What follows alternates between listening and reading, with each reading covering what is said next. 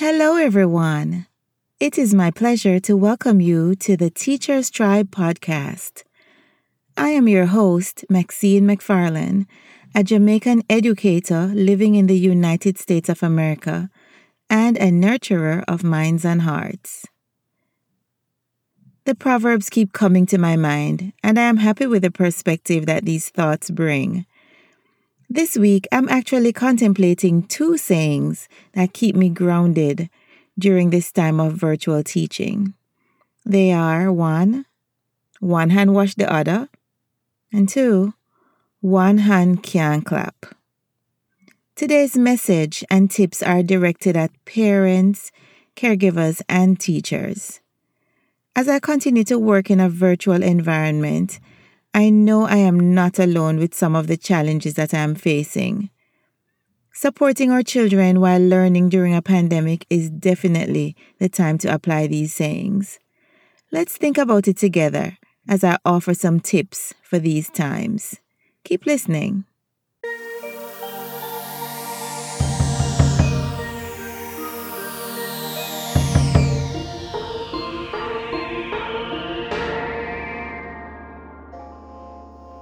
Many of us would agree that staying united and supporting each other will be beneficial when going through difficult times. That is why I am calling attention to these two Jamaican sayings today. One hand can't clap. The translation, one hand cannot clap. And the meaning is you have to work with others to achieve a common goal. You just can't do it alone. And the second one is one hand wash the other. Translation, one hand washes the other. And here's the meaning and explanation for that one. You help me and I'll help you. Teamwork and cooperation are needed to achieve goals for the common good. Teachers are working under highly stressful conditions this year. Under normal circumstances, teaching can be very stressful and is a demanding profession. Things have significantly intensified, and many are wondering if teaching this way is sustainable. Many have already decided that it is not, and they have either tendered their resignations or resigned. As I said in episode 15, entitled If at First, we're building the plane while we're flying it. And adaptation and resilience are constantly being practiced. Our teacher training programs did not prepare us for this, and the expectations are still extremely high. Parents are also under pressure. Many of them are actively engaged in doing something for which they have had no professional training. They're juggling home, work, and their children in a time that is different from anything they've been through before. We have many difficult decisions to make that have far-reaching effects on our children, our families, our jobs, and our total health and well-being. There are no easy solutions, and in some cases, we don't even have answers. The reality is we are in an onerous situation, and I suggest that teamwork and cooperation will prove to be beneficial to get through it. Teachers, one hand can't clap. We cannot do it alone. Even highly qualified educators with many years of experience need to collaborate with others. We must engage parents and keep the communication lines open so that together we can figure out how to support our students, their children. It can be as simple as offering reassurance about how committed we are to their children's education. We can make ourselves available, within reason of course, to provide one-to-one support when needed, because the general information may not work for every family. Let us do what we can to help parents to understand that they can do little things that are very important to their children's success. Acknowledge them when they do so and never take it for granted. We may have to set aside our expectations at times, even when they are reasonable. Take the time to appreciate and acknowledge parents for simple things like waking up their children for school, preparing healthy meals, providing a suitable learning environment at home, keeping their devices charged, ensuring that they log in for class at scheduled times, offering reminders and checking if assignments are being completed. And I can hear some people saying, well, that's what parents are supposed to do. Yes, they are supposed to do it, but it doesn't hurt for us to appreciate it when it's done and acknowledge the parents for doing so. I had an incident this week that provided such an opportunity. I was getting ready for a meeting with my colleagues when I received a message from a parent asking for support with a math problem that her child was working on. She mentioned that she, that is the parent, knew the answer to the problem, but the child was struggling. The part of her message that meant a lot to me was when she mentioned that she wanted to ensure that the child was doing it the way I had taught it in class. Now, I'll admit that I am teaching math in a much different way than I learned it as a child. I see value in the approach that emphasizes conceptual understanding, as opposed to the predominantly rote learning method that was used when I was growing up. Well, I happily met with her and my student and provided the support needed. The parent took notes and even copied what I wrote on the whiteboard while I was explaining. I used that opportunity to tell the parent how much I appreciated her support, because she could have just told the child the answer. I made it clear that her decision to reach out to me showed how much she's supporting the child, and it sends a strong message to the child that we are working as a team. As teachers, we must make it clear to parents that we are going to be successful if we work together. We can't wake the children up for school and get them ready for the online experiences. That is their job. We should solicit their support in that regard while assuring them that we will be ready to welcome their children and do our jobs. Our job is to teach their children. As we gain their confidence, I believe that the parents will be more willing to support us as we work toward the common goal. Remember, one hand wash the other. You help me, and I help you. I also want to address parents and caregivers. We have a valuable and irreplaceable role to play in our children's educational success. While some of us may feel inadequate because we do not know much about the various learning management systems or the coursework that our children are required to complete, we can be their biggest cheerleaders. It is a difficult time for our children, and they are navigating something that we haven't seen before. We wish we could offer guidance as a result of our own experiences, but we don't have any. However, all is not lost.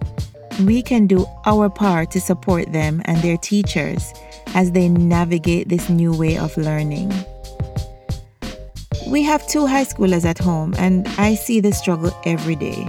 One of my sons recently told me that I was doing too much when he noticed that I was wearing business casual attire and perfume. I got up and showered and got dressed, like I would if I were driving to work. He doesn't understand why I would choose to do that when I was teaching from home.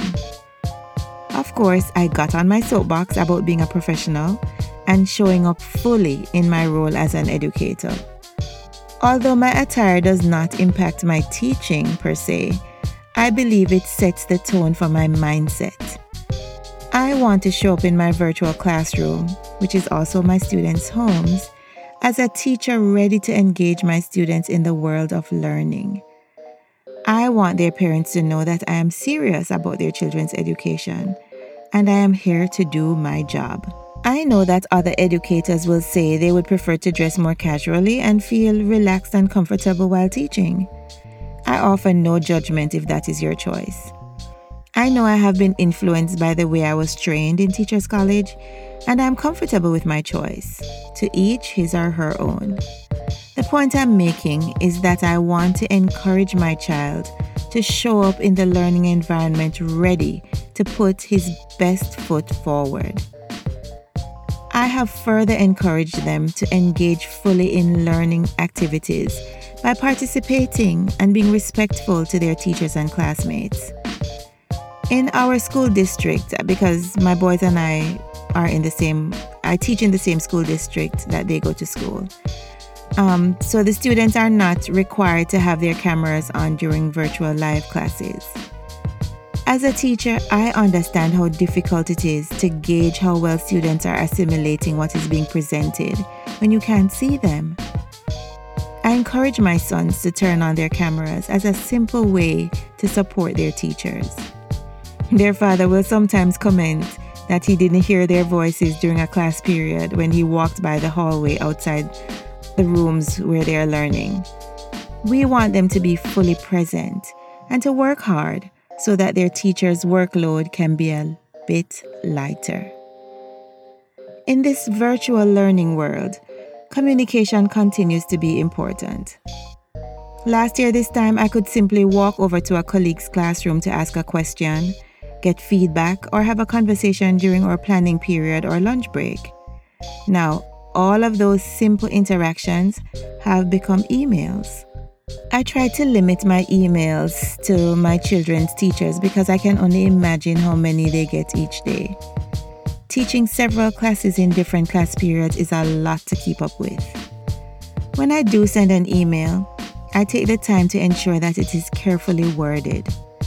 I want the teachers to know that even when I am expressing a concern, I am approaching it with a supportive mindset, and I am reaching out so we can collaboratively come up with a solution.